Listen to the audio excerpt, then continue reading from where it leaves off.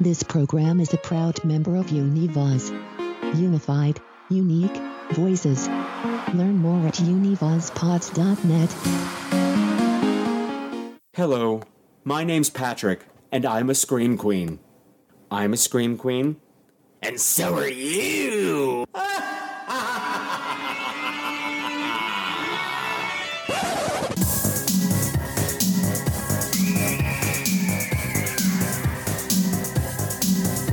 Hello again, my beautiful screamers, and welcome to another episode of Scream Queens. It's the podcast where horror gets gay. This is episode 328, and tonight, prepare yourself as we blast off into the deepest crevices of outer space to battle the Queen of Blood. It's a 1966 chiller thriller starring that ageless uber hunk, John Saxon, and my special guests are those bearded hunks from Death Job Gorgeous, Michael Ahern, Christopher Delpy, and Brandon Perro Sanchez. But before we go a step further, please allow me to introduce myself. My name is Patrick Walsh, and ever since 2010, I've been your guide to the weird and wonderful world of horror movies.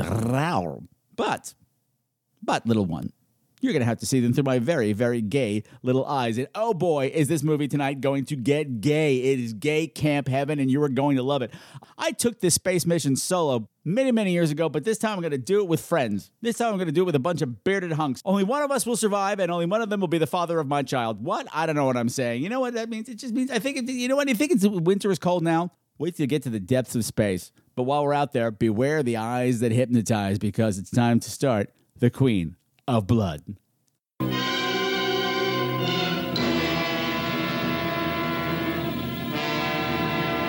Queen of Blood. A tantalizing, mystifying enigma.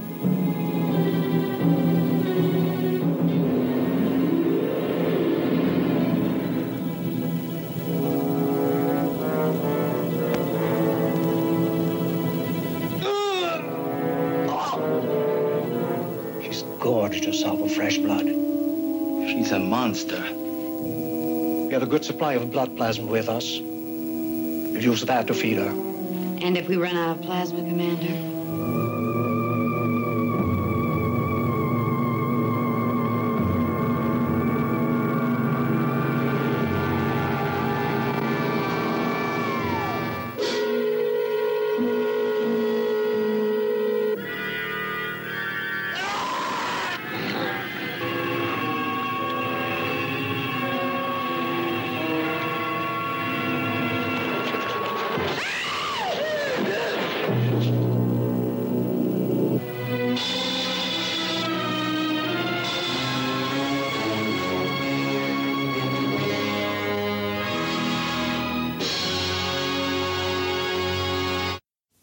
It's the last episode of 2021, my beautiful screamers, and so to celebrate, we are kicking off on a mysterious voyage into the deepest, darkest recesses of Uranus. We're going to space for New Year's, kids, and there's no fun. It's no fun at all being trapped in a spaceship by yourself. So I have not one, not two, but three bearded hunks coming with me. You know them, you love them, you met them before. They are the people who made Death Drop Gorgeous. They are currently making a new horror movie called Saint Drogo.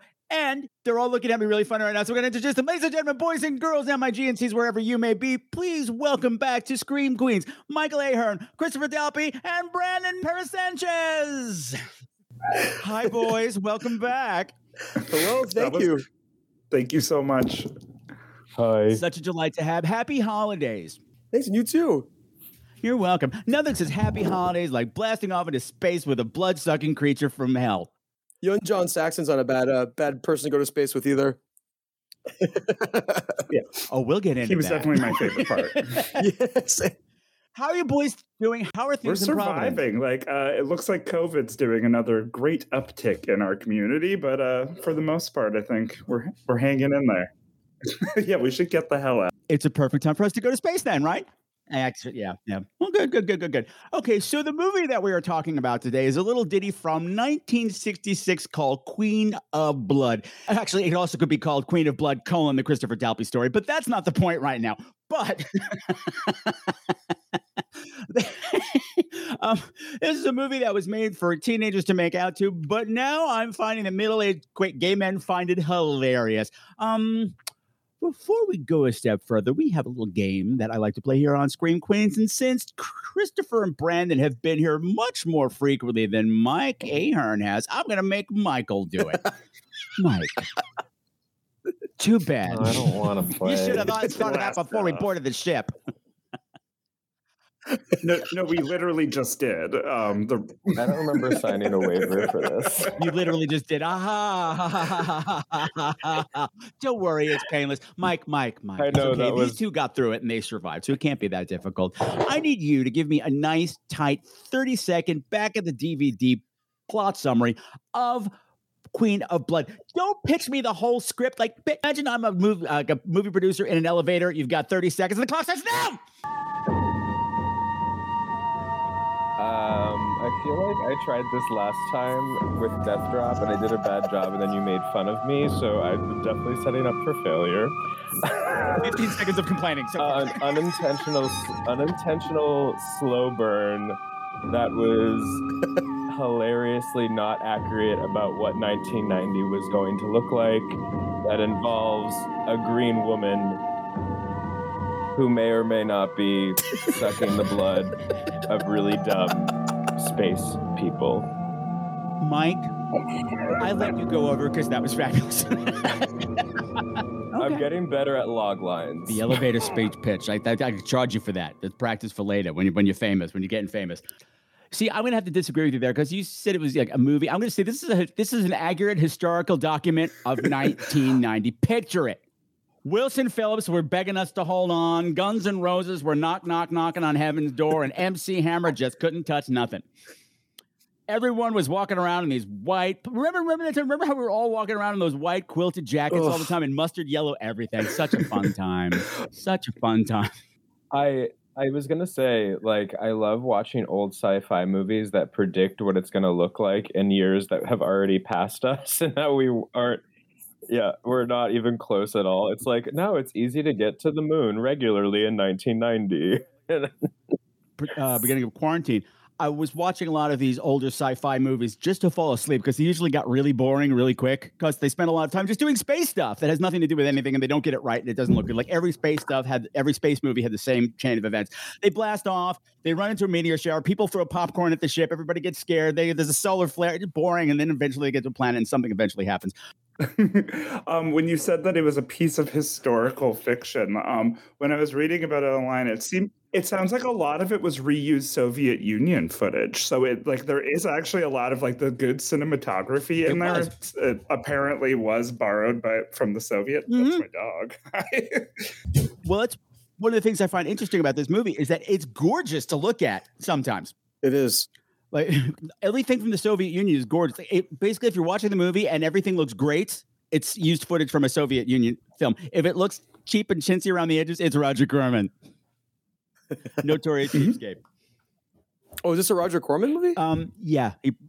He co-directed it. I didn't even notice he co-directed it with Samuel Zarkov. Okay, Another cheapskate. There'll be no zarking off on Mike's show. You can't see me below the shoulders. I've been zarking off the whole time. Stop that. Stop it, boys. Stop it. Nasty. But you might be sitting there wondering, what's so gay about this movie besides everything? Everything. I think they could have went gayer. Oh, they could. Oh, please. I found at least there's like three different gay romances happening throughout this thing, which I love. There's so many triangles on this ship. There's only 4 people, but 3 triangles. I just want to toss out that this movie was directed by Curtis Harrington. Curtis Harrington directed 2 of my favorite made-for-TV 1970s horror movies. Devil Dog, Hound from Hell, starring our favorite opiate addict Kim Richards from the Real Housewives of Beverly Hills, and The Cat Creature, starring Meredith Baxter Birney.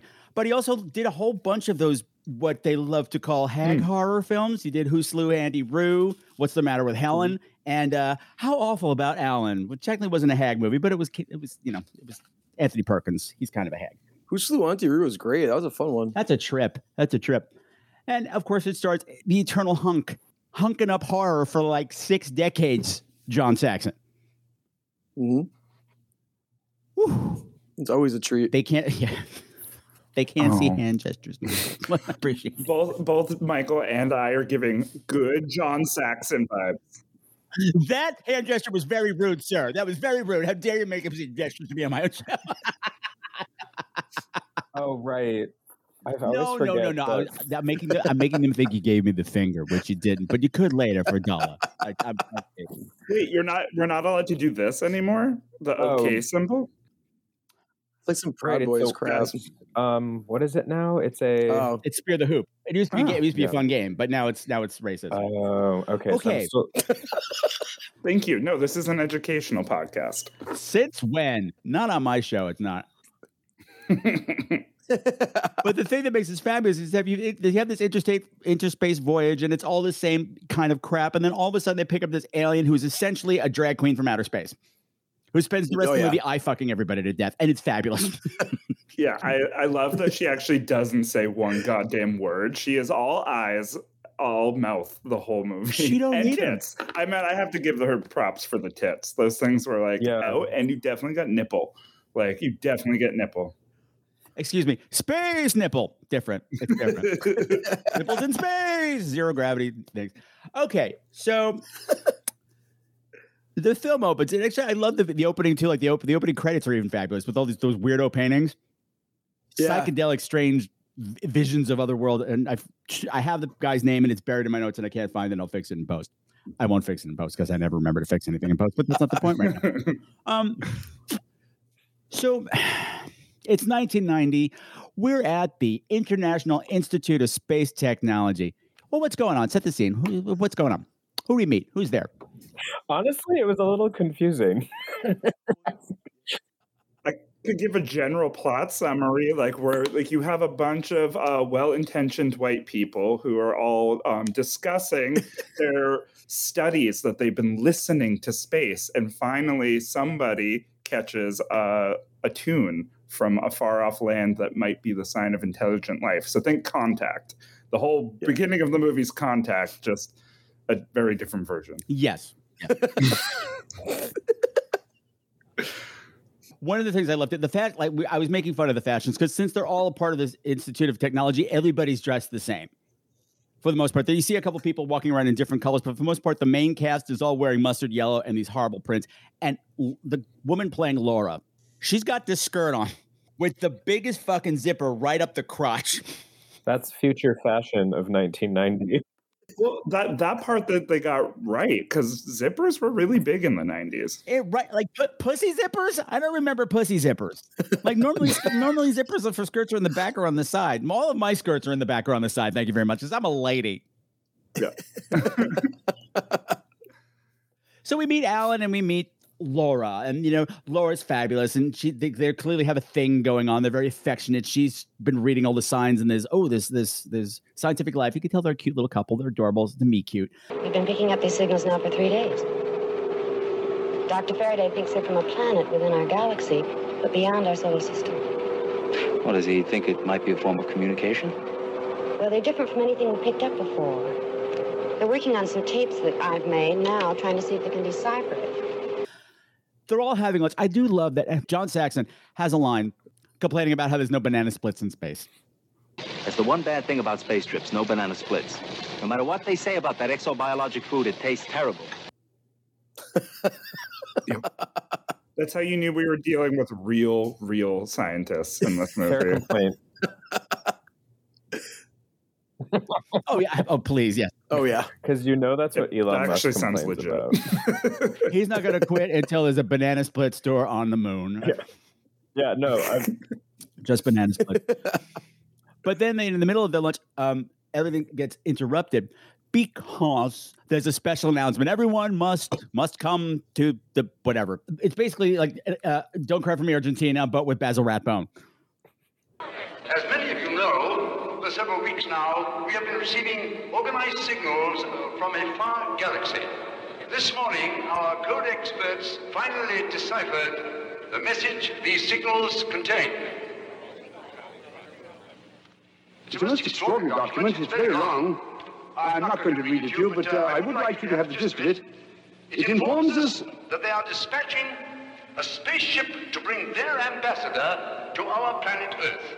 they believe our atmospheric conditions will support their form of life, which apparently is similar to our own. Yeah, speaking of echo, his entire audio was echo. Oh shit, I just said echo and my echo It's is a chain of horrible events that transpire now. It's going to order you 800 copies of Queen of Blood on DVD. Banana splits. Yeah. I loved Basil's character was like, he was like cutthroat and like kind of a like total D-bag, like sociopath level that I did enjoy. Yeah. And if you don't know who Basil Rathbone is, Basil Rathbone was most famous for playing Sherlock Holmes in like every movie in the 1930s and 40s. He was also in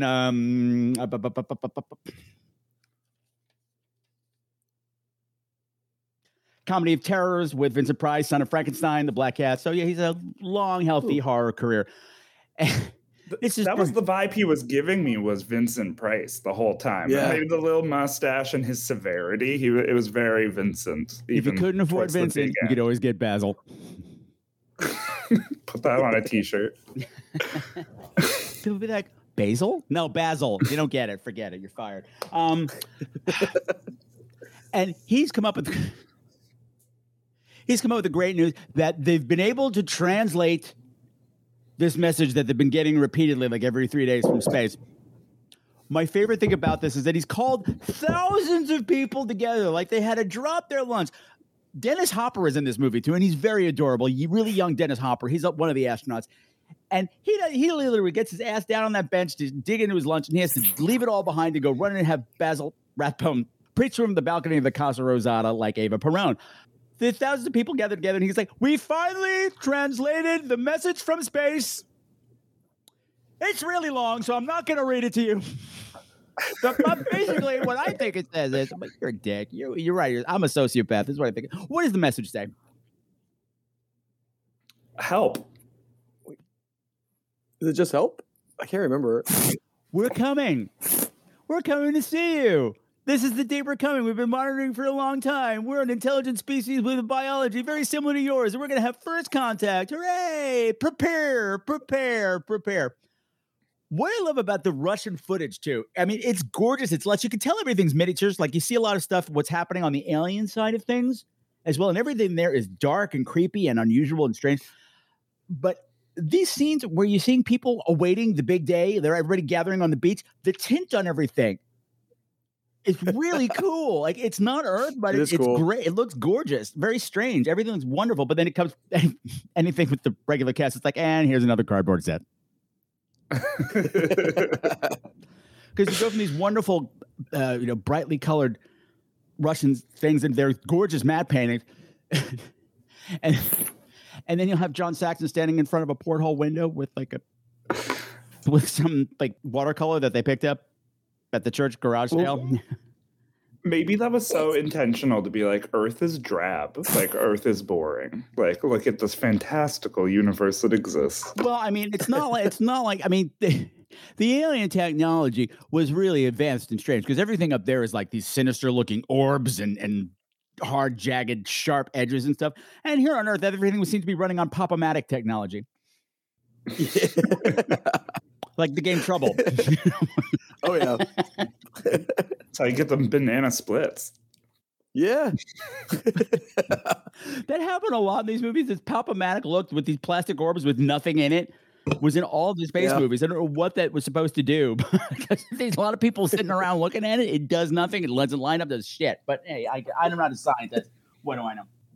So the big day arrives. What happens? Exactly. Shit happens. Nobody comes, but somebody drops a giant ping pong ball in the sea. Yeah. With another message that says, Christopher, what does it say? Help. Now it says help. I got this part. I knew that part. Because there was a bunch of solar flares from the sun, and it caused the aliens to crash land on Mars. Yes. Yep. Yes. But there was only one sole survivor. Remarkable. Crash landing on Mars. And this is their SOS. We are obviously in touch with beings who have a very highly evolved technology. You think their ship was destroyed, Doctor? No, I don't. I think there's an excellent chance that there may be survivors. But we haven't received any more signals now for 3 days. Well, that may mean merely damaged equipment. What I'm interested in is the possibility that these extraordinary creatures who have sent us this video log of their disaster may, at this instant, be waiting for us to rescue them. Well, this is all kind of bullshit stuff anyway. And I'm just kind of going to skim through this till we get to the good stuff.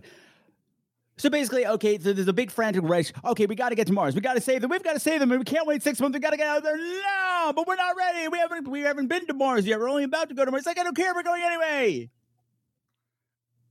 I loved that conversation, though, because basically they're like, we can't do this rescue mission. This is too dangerous. We don't have enough fuel. You'll all die. And the guy was like, no, we're just going to land on the moon of Mars. And then like the other scientist was like, not a bad idea. What I loved about this too is that, well, they're figuring all this stuff out. Is that they go to the moon to figure this out? Because that's like a way station or like a halfway point. There's already stuff happening on Mars, but they have paper moon money. I haven't got any coins. All I have is paper moon money. I don't have any coins. I just have paper moon money. I'm John Saxon. Hey, that scene is happening that Christopher was just talking about, where he's like, "No, we can go over here. We're like, we don't have to go directly to Mars. If we go to the moon, we'll have enough. The moon of Mars will have enough fuel." They're pointing at this map that's like a velvet painting from the 70s. It's got like zodiac symbols all over. I'm like, oh, yeah, a nice black velvet poster. Exactly. Like, if the lights turn off, it would glow. Black light. It's the future. Everything should glow. It's true. It's true. But there's trouble on the horizon because, okay, we've got Laura's already been on the moon. John Saxon's coming on the moon. She's expecting to be on the flight to go to Mars. They tell her at the last minute, oh, you're not going. Sorry, we've got other plans. Well, actually, you're going. He's not going. He's going somewhere else. Doctor, I just received my orders. Oh, good. Yes. Are you pleased? Of course.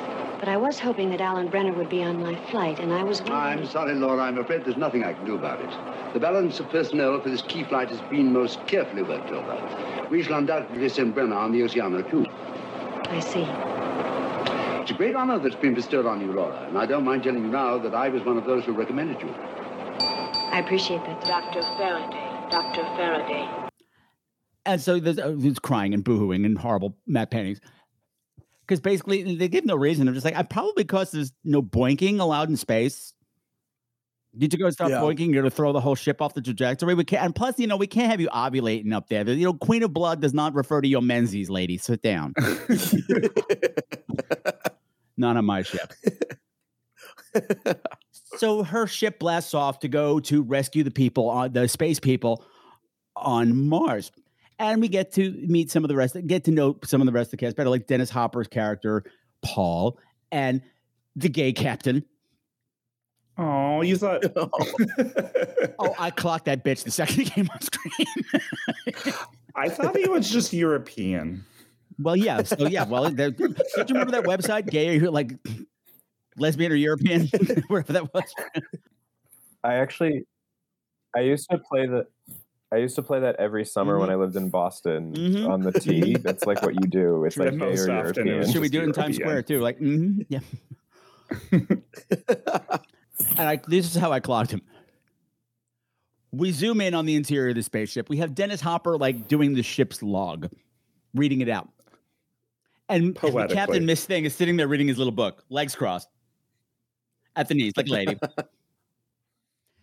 And he finishes and he goes, "Oh, Paul, that was wonderful. Maybe you should have poetry published when we get back to Earth." I was like, oh, this is why you didn't want John Saxon on the ship. It's because you're secretly in love with Paul and don't want the competition. Because if John Saxon's on the ship, nobody's going to notice you, Captain. No, sir. But then Laura cockblocks that almost immediately by throwing shade. She's like, "Oh, yeah, you should get this published." For being a completely emotionless character, like most of them, I was like, I appreciated that she was a little sassy. I loved a lot. It's kind of a thankless role, but I loved a lot about Laura. First of all, like I did Queen out at certain point. I was like, her boots. She had those little silver bitch boots. I was like, oh yes, girl, yes. But they pretty for the whole movie, that fucking captain is always making her do everything. Well, they hit a solar flare because, of course, it actually is important to the plot because normally in these things, all the shit that happens in space is just nonsense to get kids excited about space. But Paul is not coming out of it well, and he's having trouble breathing. And he's like, Laura, go do this and go get the oxygen and then fix up this machine. I'll stay here and take care of Paul. Oh, Paul, I give you all. No keys, but please, my Paul. When they finally do land on the fucking moon of Mars, he's like, Laura's like, I'll suit up. And he's like, no, honey, you sit down. Paul and I are going to go for a walk on the moon together. She's like, great, I'll just run the fucking ship. Should I vacuum? But to be fair, they treated her a lot better than a lot of the women that I see in these old sci-fi movies. I think it was The Terror from Beyond Space. All the women are scientists, but then at a certain point, they all put on aprons and started serving tea and cookies to the on the little rolling carts. I'm like, really? Really, movie? Wow, that's amazing. I don't want to skip too far ahead, but I think my favorite line in the movie is from Laura after multiple people have died or been abandoned. And then she finally goes, this is the first time I'm actually afraid. I'm like, so many people have been murdered, but she just like nails that line of like, now I'm afraid. I had my reaction to that line was because she says it to John Sachs. She's like, I'm really afraid now for the first time. Well, don't be. Don't worry. She hates you. She's not going to come anywhere near you. She thinks you're gross. Yeah, girls are gross. Girls are gross. This is the moral of the movie. Girls are gross. Okay, so there's lots of nonsense. There's lots where you have to. This one's got to go here. This one's got to go there. They have to leave one guy behind on a ship. Blah blah blah. Space adventure. None of this is important because we're all just waiting for the big moment for the Queen of Blood to arrive.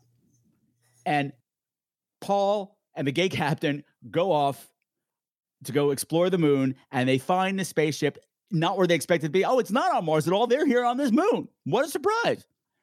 Convenient. And gay captain's like, no. I'll go in and explore the ship. You stay here, Paul. I wouldn't want anything to happen to you. And he explores the ship, and he finds this poor alien woman with her head stuck in a bird cage.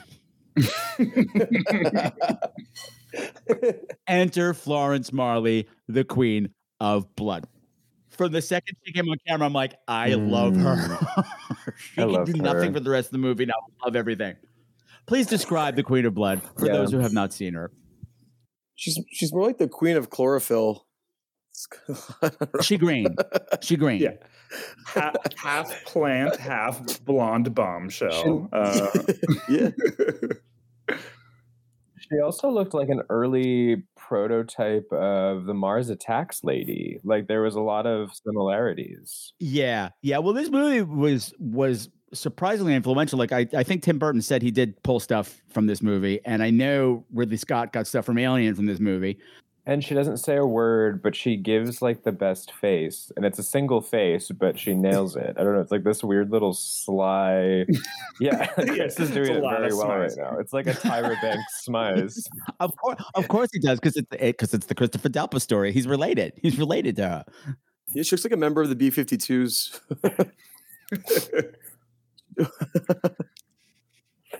She's very punk rock looking. She's great. She's a little. What I thought fascinating too, like people don't remember this in 1992. Remember hypercolor clothes? The one that changed color at the temperatures? Your body temperature, yeah. Yeah. A lot of people don't remember that we had hungry hyperclothes too that would change color depending how hungry you are, because she's in a bodysuit that changes color depending on what she's eating. That is true. When she was just in that green latex all of a sudden, like that outfit was fantastic. Because it was also like part of her gloves. Like it was weird. And you know, every time they showed the close-up of those gloves, fisting. You know what I was thinking of? This is going to sound terrible. Your glory hole. If you haven't seen Death Drop Gorgeous, shame on you. We'll come back to rave about your movie when we're done, by the way. I haven't forgotten.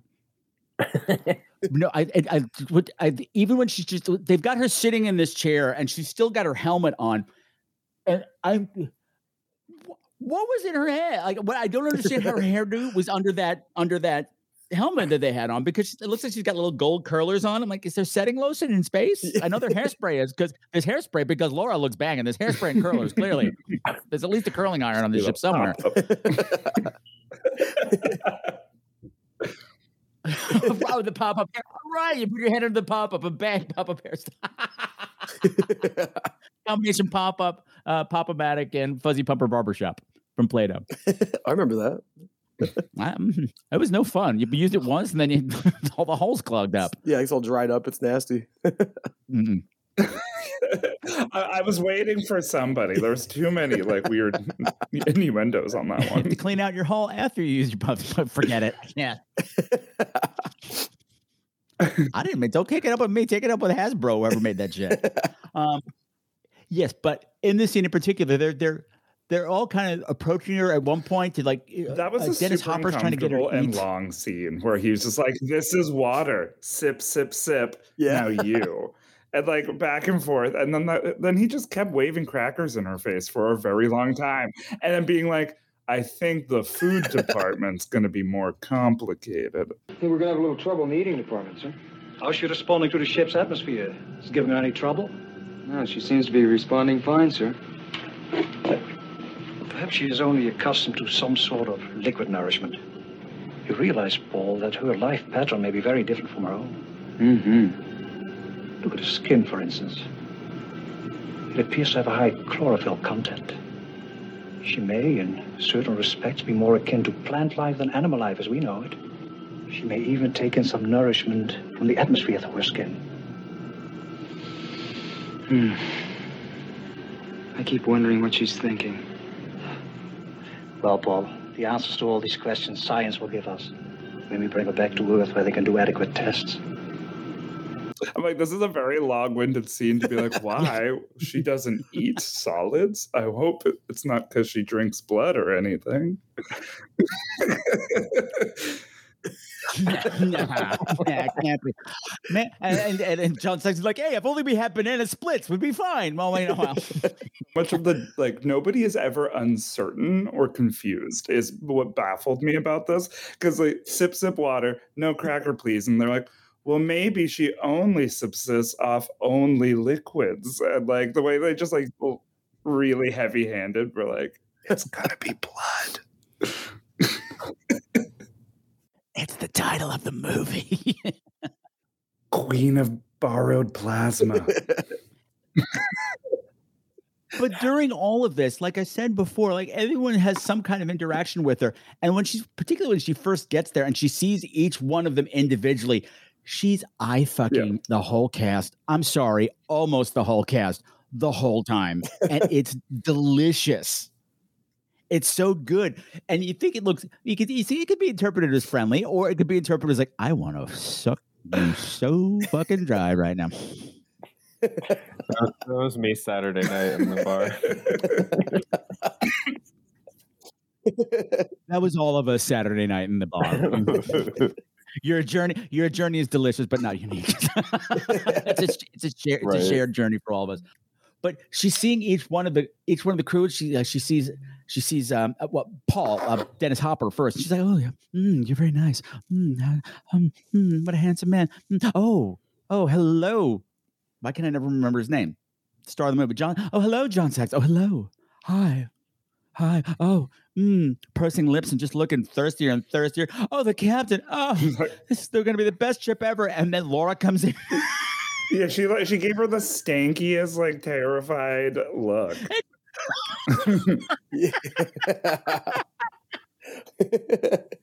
Withering Claire.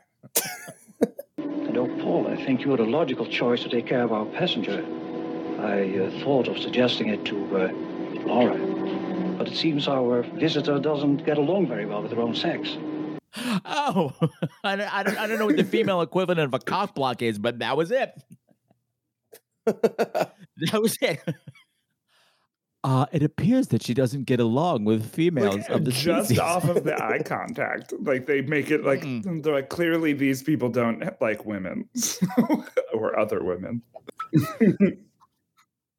She hates you.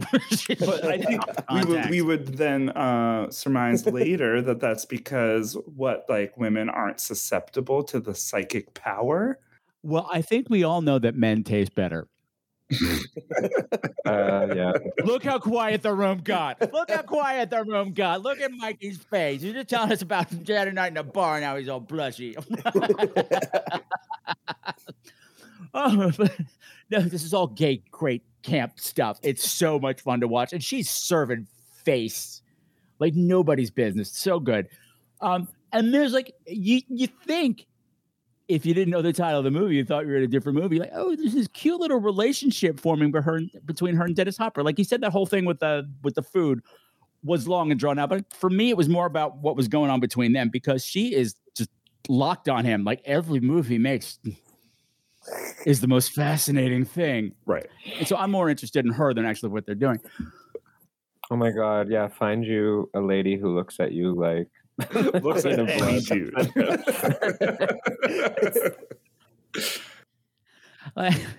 I want. I can't. And it was during this part that I noticed her hair was fascinating because it's up in this kind of beehive, but it's got a ridge to it, like it was a snap-on wig. The future of 1990 is a fabulous place. Just snapping on a wig. And she is like a drag queen. Yeah. Oh, absolutely. She's serving shade without opening her mouth. Okay, I was wondering what do you think that's just like the 60s, like that everyone was just smoking everywhere, and because she wasn't wearing you couldn't see contacts. They didn't make her wear contacts, but I'm like, this is like a really bloodshot eye scene. Well, who knows what fucking makeup they were using or what was in it. Paint. We've heard stories. Yeah, exactly. It was like made from pure asbestos. Yeah, it must be the mascara, right? Like the mascara must have been causing those like something, the horrible something that or a eyes. huge cocaine addiction. I don't know. Okay, I want to go back to the moon for just a little bit because I want to revisit the other gay relationship that I spotted in this little tale that we on the moon. Basil Rathbone has also come to the moon. The guy who runs the International Institute of Space Technology. And by the way, remind me to come back to that little minute. Hi, Kitty. Brandon's showing his pussy on the camera. Come on, Brandon. It's not that kind of podcast. It really is. Aww. Hi, boo-boo. She's being so docile with you right now. Yeah. Oh, there we go. She's eye fucking. She's doing that. She just fed. She's bloated like a tick. No, he was like a little bitch. He jumped on and just wedged his ass into me until I had to like move over. He's not in a comfortable position. Yes. But I'm determined to be here. Okay, we're back at Basil Rathbone. Disgusting, Patrick. Disgusting. Are we going to get all the masticating clips that you had before? Were we recording for that moment? Basil Rathbone has this small group of like 4 or 5 male scientists that are always around him, and they all wear matching aqua outfits. They're like their groupies. They're like his groupies. They're like, I don't know what's going on there, but he's like, the way they look at him is all rapture. There's one in particular that I dubbed chair guy. He was the one in the back on the chair. Every time he's facing the camera, he's serving musical theater face about whatever's going on. When it's good news, yes, exactly. He's beaming like. So I think they're on a fight to fuck the balls down there. Yeah. Oh, by the way, it turns out this chair guy that I'm making fun of, that's Forrest Ackerman. Forrest Ackerman, who is the head of Famous Monsters of Filmland magazine. That's awesome. I wonder if he knows how gay he read in this movie. Because they're delivering bad news, and he's just sitting like, I'm as corny as Kansas in August. Diamonds having 4th of July. Rodgers and Hammerstein face. Okay. What I wanted to say, what I think is great, is that this whole thing takes place with people from the International Institute of Space Technology, which means that stamped on all of their helmets. And when I did a screening of this, people kept going, does it say fist? Why do they all have fists on their helmets? Oh, it's ist. It. But then it just became fist, and it just made me happy. Have no fear, Fist is here. We'll save you. Fair maiden of space. They all have Fist on their helmets except John Saxon because he's not into that. He doesn't. He doesn't have one. The way she's looking at all of those men when she first comes on board. Teach me your ways. Teach me how to suck. Yeah. I need your help. And fist, I guess. Well, we don't do that. We fist and then they fight. It's like the sharks and the jet. Crazy, cool, go. Oh, the line was some sort. She must live on some sort of liquid nourishment. Same, girl. Don't we all? Don't we all? It's like that Rod Stewart rumor that used to go around. That keeps moving from person to person. There's so many people that have that rumor about them. Anyway, this is not that kind of show. We're not going into that. Gross. It's green. The Queen of Blood finally shows her true colors. What happens? No. I mean, what? She's going to. They're going to find out what she really is. What she's really. Her here for. and gentleman who's been feeding her with crackers, so I can't remember his name. Thank you. She makes Dennis the Hopper, most severe eye contact, the eye contact that would kill you, but apparently it just renders you completely paralyzed and unable to fight. And then she sucks you dry, but we don't know yet from where. We find that out later.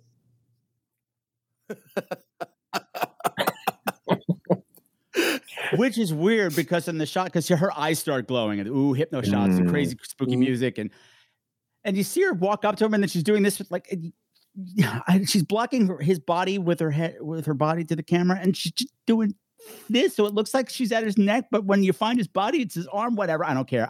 None of it matters because she's fabulous. She can do whatever she wants. Shoot whatever she wants. So. They find the body the next morning. They panic, like, oh my gosh, where's the specimen? Oh no, because we have to get this back to Earth. It's the most important thing in the galaxy. It's the most important scientific find. We have to protect her at all costs, even though she just ate one of our crew. And they find her sprawled out on her bed. Yes, taking a nap. Her bodysuit is turned red. She's so full with blood. She's wearing those hyper hungry colors that we all had back in 1990. And she can't even be bothered. They're all screaming and making a big fuss, and she's just rolling over like, purr. I do love that in this movie, every time John Saxon gets upset, his accent comes out. She's a monster. She's a monster. Yeah, it was cute. I love that accent. And surprisingly, everyone's really chill. For a bunch of Christians, it was the most unceremonious funeral I've ever seen. Yeah. That was the part that surprised me the most. They basically threw him into the incinerator or back door, but then they're like, Laura, read the prayer. She's like, dear Jesus, please take.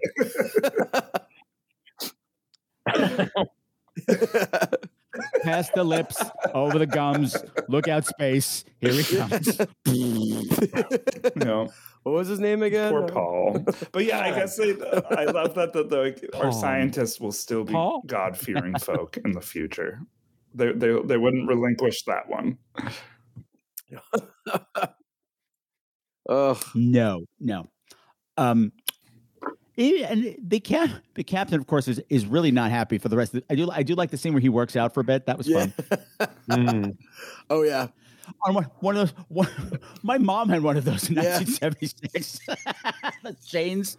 I don't know what they're called, but it was amazing. He's talking about the future of this whole thing. What are we supposed to do? And like, what's the plan? I mean, what are we going to do with her? How are they going to sustain this? Because the thing is, it took them literally 30 seconds to get to Mars, and now it's going to take them 3 months to get back because of that solar flare thing. How are they going to keep this girl, this evil drag queen from outer space, from eating all of them? What's the plan, Stan? Plasma, and then like, but we actually don't have that much, so we'll probably need to feed her with our own blood.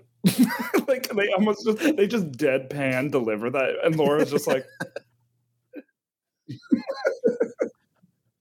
You mean mine, right? You mean mine. I know the ship goes. I know the ship goes, Captain, because the captain says, my boyfriend's dead, and if I'm in a bad mood, you all suffer. I'm already bleeding on the inside. One of the things I do like about the captain's response to being like, one of my crew members is dead because this alien drank her blood, but he was not just chill, but like really understanding. He's like, we can't just put human moral values of murder on like space creatures, which I actually thought was a solid Yeah, I thought it was a solid argument. That was very understanding of him. We ought to destroy her right now. Oh, no, Alan, she's much too precious for that. Besides, how can we expect her to conform to our ideas of proper behavior? She's not necessarily aware that she has done wrong. Wrong from our point of view, that is. But she's much more than just an animal. She comes from a highly evolved planet. Technologically evolved, yes. But what about their social structure? Moral concepts, as we recognize them, may be non-existent in their society. They may be some sort of intellectual insect. Which feeds on human beings. Not ordinarily, no. They probably feed on the blood of some lower form of animal life on that planet, as we do on ours. No, not on blood. Oh, Alan, there's such a difference between blood and a rare beefsteak. All right, but what do we do? Right. It's like, we don't know anything about her. She may be some kind of intellectual insect. And John, because the other two are not having. John's like, so what? We just don't wait around for her to eat us, dude? And he's like, yeah, pretty much. She's the most important thing in the galaxy right now. Sorry. Things go on. The captain gets eaten. It's just Laura and John Saxon left. And we have, I'm sorry, I love this movie, but it's such a lame showdown. It's such a lame showdown. I was just going to say, like... They don't know what you're doing. What are you doing? What happens? What happens in the showdown? Talk me through. Laura goes to stop the drag queen from outer space by scratching her. It was an accidental. It was an accidental in the scratch. back, right? That's all women have. Accidental scratch. She had those long nails, and she down. And she's down. That was it. That's all it took. Because she's They revealed that, and so I'm really curious, right? So our alien queen runs off to the cot and dies in the most uncomfortable position ever, with your neck up on a pillow. But yeah. Oh, that actually makes a lot of the hair. The hair. But they said you can't mess up the hair. She must have been royalty. She was a hemophiliac. What's happened to her? No, don't come any closer, Laura. She's dead. Now I know why she wouldn't let us take that blood sample. Why?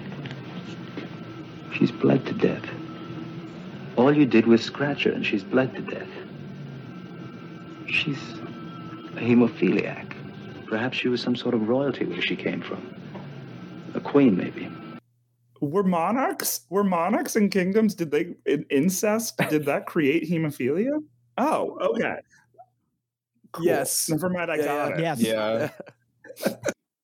Yes. But also, although it is kind of a leap to apply Earth royalty rules to an alien species, but you know what? They've been through a lot. Yeah. They've been through a lot. The aliens must also, just inbreed too. Which is why they had to blast this bitch off. But how does inbreeding work when you're just shitting eggs all over the place? Okay. Christopher Dalby jumped ahead. I was getting at that because How that was my thing. I'm like, okay, there's always somebody awake in this ship, and granted, she's got hypnotic guys, but how has this woman been discreetly depositing, ovulating everywhere on the ship, and nobody is Go get breakfast to be like, that's fucking gross. Just as I thought, she has them hidden all over the ship. They'll have to tear their ship apart piece by piece and fumigate it. And I have to say, I know it's a cheap effect, but I love the eggs. The eggs are great. Yeah. The eggs are great. Describe the eggs for me, kids. Little water balloons stuck in green jello that just fill in, fill out. Fill in, fill out. Yep. That's why they sent her. She wasn't just an ambassador. She was a queen. A queen bee. Maybe this is how their society is set up. A queen who does all the breeding. Or maybe their planet was dying and they just sent her to bring her kind to Earth. Or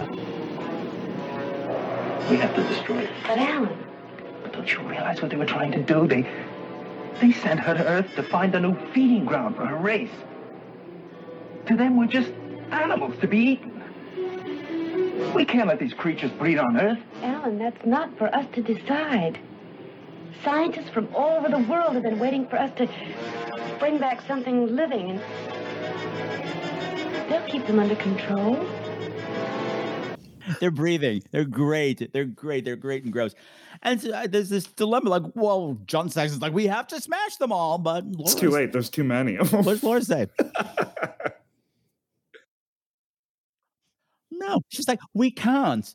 Science will know what to do. Will science ever learn, kids? Will science ever learn? Well, maybe not. I mean, 1990 was a long time ago. We were way past that. Everybody trusts everything science does now. Oh, yeah. I'm just glad we had the pussy zippers instead of flying cars. Come a long way. I kind of wish we had both. See, maybe if Queen of Blood had the pussy zipper, she could have deposited those eggs a lot faster and easier. So, yeah, well, that was my question. Was that an outfit? Or was that her skin? Her skin just happened to be a fabulous, tunic. I don't know what was a little dance skin. I don't know what was going on because whatever. It doesn't matter. It's fabulous. It's all good.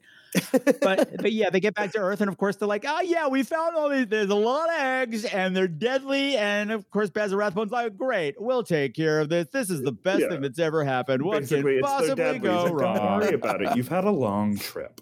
Was his response? Wonderful, wonderful. Where are they? Alive and growing, you say? Extraordinary. I don't think you realize, Doctor. They should be destroyed immediately. Come, my boy. You've just returned from an amazing but a very tiring trip. We may destroy them and we may not, but at least we must see what we had. Isn't that right, Laura? I think so, Doctor. You brought back something unique and marvelous from another world. You can be very proud. But, Doctor, they're deadly. I appreciate your warning, my boy. We shall take every precaution. Help me, will you, gentlemen? We have some very precious samples to remove from this ship. Meanwhile, the chair guy is like doing a kick line in the back, like doing the war. And that's where we get one of the best lines in the movie. They're scientists. They know what they're doing, right? Like that. It was just like that was like the big moment. Oh, okay. Yeah, the movie is just anti-science. And John Saxon's the last line of this movie is just so overwrought. They land on Earth. They got there with like fumes of gas left. And they found all these eggs. But you know what? They're taking them, washing our hands of them. He goes, forget about it, Laura. Come on. Let's touch Earth and feel sunshine on our faces again. And while we're out there, why don't we get some fucking banana splits? Da-da-da-da-da-da-da-da. This movie brought to you by Big Banana. Don't knock it till you tried it. Yes. Okay, so this is a first-time voyage for all of you. I hope you did. Did you enjoy it? Did you have a good time? since the last one we watched that we never got to record was The Children, I was just like, all of these recommendations, like you're digging some good stuff up in here. I do love The Children. Good. Good. Yeah, we were supposed to do The Children, but shit happened. What I love about that movie is that it's this little town, and you've got the band of heroes, but we've got this band of heroes, but everybody in this town seems to be some sort of swinger. I'm really more interested in all these other kinky people in this town. Why are we not making this movie about them? Michael was really quiet when I asked if you liked the movie or not. I know Michael's a fussy eater when it comes to movie. You're a demanding critic, and that's no shame. That's no shame. I am a fussy eater. I was gonna say about The Children. I like that. What I got from The Children is that don't show your children They'll affection. eat you. Yeah. It was very. It was like my dad. Boomer affection. Especially if they're goths. Do not hug goths. But what I liked about right, exactly. Do not hug the goths. Yeah, because they all had painted nails. That was what I liked about Queen of Blood was that I liked that it was like I feel like many movies must have pulled from it because it's like the same plot like in every sci-fi movie you see. It's like especially that movie Alien. They pick up an alien. They're like, this is the greatest discovery ever, and alien wreaks havoc on the ship. It's like that's every movie ever. Movie with the alien. I forget what it was called. Not just Alien, but like there was was an alien. They were in space. Yeah. The name escapes me right now. No, clearly. I mean, for a low budget movie, and this guy, like he knew what he was doing. This was made for something like $38,000. Well, no factor in inflation. Yeah, but yeah. What? That's almost as much as Death Drop. Yeah, so this movie was made for nothing, and that I think pulling this stuff from Russia really pays off. It looks gorgeous. It had some class. It had some gravitas to things. Like everything from the alien side is very, very grim looking, and I love it. I like all the Technicolor stuff too. It's pretty to look at. Yeah. I love the matte paintings. Like when you would when he was giving the speech at Fist. You just see the whole arena and with these giant statues over everything, which of course did give it this weird Soviet look, but it's still gorgeous to look at. And then there's wigs, and then when matte paintings and wigs, what more do you want from a film? So that was Queen of Blood. And there's wigs. It's campy good fun. We're going to be screening it at the drive-in, probably second week in January. So keep an eye out on social media for more information about that. So, boys, it's been a long time since you've been on the show, and I have to say, in the interim, now that Death Drop Gorgeous is finally out there and finally available for people to see, the reception that you guys have gotten, I'm gushing. The reaction that the people are just opening their arms and loving this movie and seeing what I saw in it. And I'm so excited. Are people going to get it or not? The New York Times loved this movie. Am I correct? Yeah. We were on like a top 5 list. I was dying when that one came out because there was that other one that came out, I think from Out Magazine, was like the top 10 gay films of 2020. Oh yeah. And you were on there with really heavy hitters. Yeah. Like Ma Rainey's Black Bottom, like serious heavyweight shit, like drama, because nobody ever pays attention to horror. No. Ever. The fact that you cracked that, bitches. I want to know who's your voodoo priestess, just like and how much everything in does she Death Drop charge? Gorgeous, we cast the spell as it's been.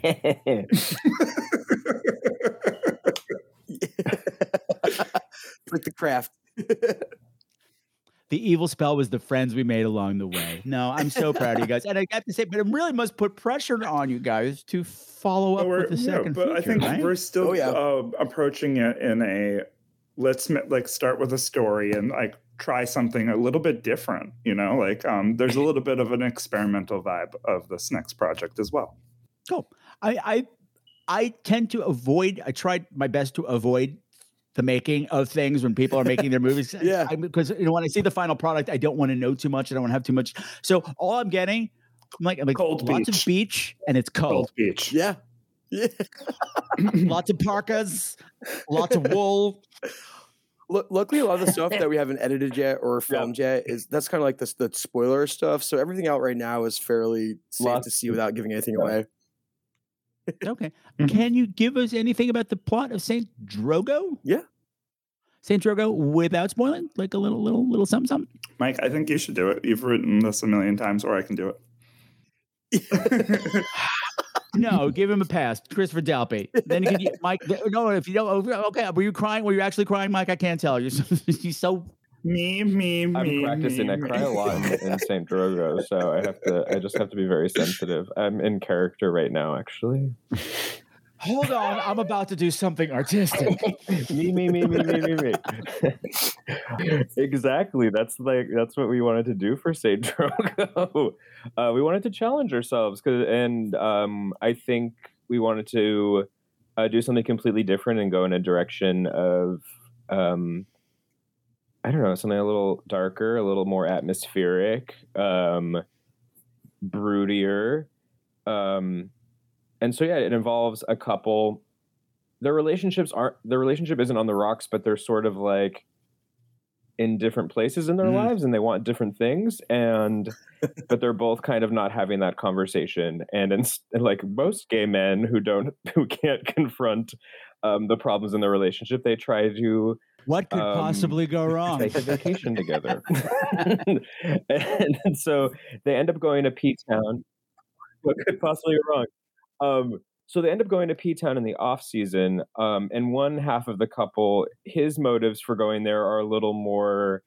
He had a friend who was working in Provincetown in the summer, but he hasn't heard from said friend, and he's getting a little concerned, and he's having these sort of strange nightmares about him. So he wants to go there to try to find his friend, but he presents it to his partner as like a let's get away and like chill out for a little bit. And they get there and things kind of unravel from there. I don't want to give too much away. It's kind of our COVID baby. We wanted to make something that was small crew. We didn't know how long this whole thing was going to last, so we had a very, very tiny crew doing it. So we came up with a very minimal plot, very minimal locations, small cast, and we're about like 75-ish% done filming. We have a lot of like the big complicated special effects and all that stuff coming up. So we're trying to finagle that. We didn't hear back from some people right now, but it's going well. And I'd love to give a special credit to Kevin Bowden, who we brought a new team member into the Monster Makeup crew, who has been our director of photography, and the cinematography in Saint Drogo. It's a really big flex. Like I think there's a lot more. Like Death Drop Gorgeous, we made it happen. And sometimes things weren't the prettiest, but the storyline carried it. But this time, I think it's a really like beautifully lush filmed project. Okay, fabulous. And with this whole since it's a COVID baby, you can have all the time in the world because it's never going to fucking end. So at this point, unfortunately, no, I have to say hats off to you because you're not doing the same old thing.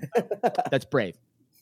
That's brave. You could have just done another Death Drive, made a sequel, or just made some variation on the theme, and that's really bold and scary and risky, and that's the mark of a true artist. My hat's off to you. I'm not taking it off because I'm very bald today.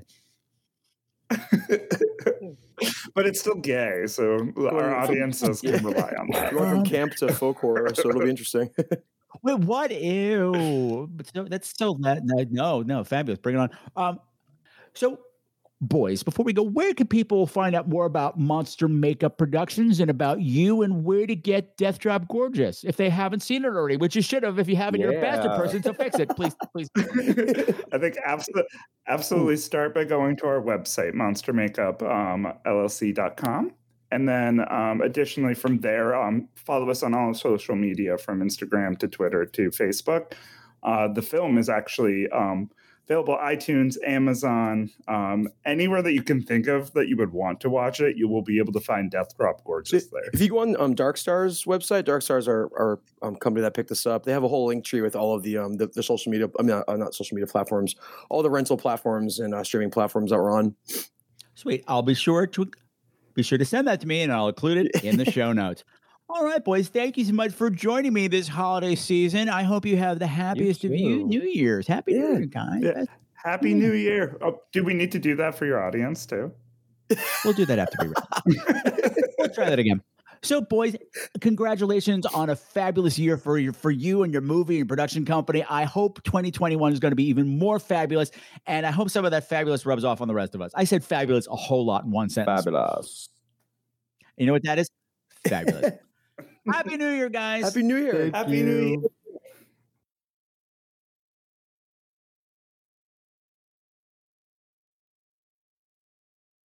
And so, my beautiful screamers, that's going to wrap things up for episode 328. Thanks again to Mike, Christopher, and Brandon from Monster Makeup LLC for coming and hanging out in outer space with me for a while and fighting off that Queen of Blood.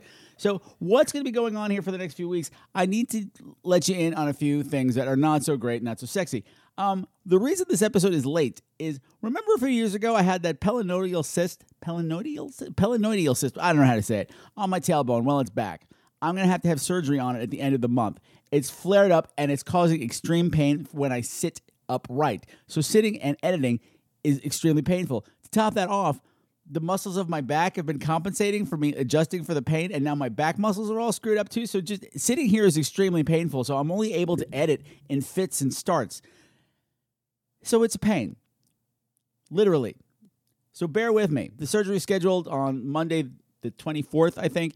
So hopefully things will be better after that. So there are episodes recorded and ready to go. It's just a question of how am I going to edit them. So bear with me during this difficult time. Also, there's a new edition on the way. Hopefully, I've got the paperwork in place to have a new kitty moving in. So there's going to be lots of hustle and bustle there too, which is also going to be difficult because I have to clean the apartment, and I can't really do it because I can't move well either. Haha. Good times. Anyway, hopefully you enjoyed the show, and if you did, hit subscribe. Subscribe to the show on your favorite pod player. And if you want to kick off the new year in a really cool way and give the show a cool gift, why don't you write a review somewhere on iTunes or Podchaser or wherever you listen to podcasts? If they have a review option, write a review for the show. Let me know what you think. I haven't had one in a year. It's crazy. And if you would like to get in touch with me, you can do so on Facebook by doing a search on Scream Queens, where horror gets gay.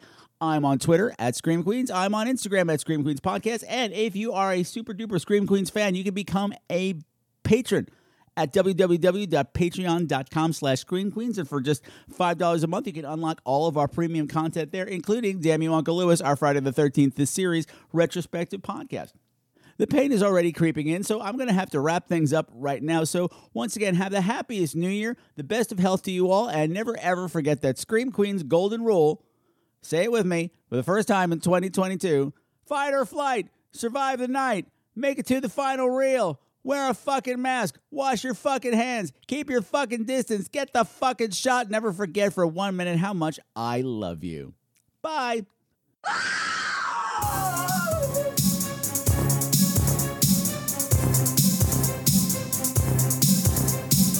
All of the music for tonight's show, unless otherwise specified, has been written by Sam Haynes. You can find all of his music at www.bandcamp.com. Bitches!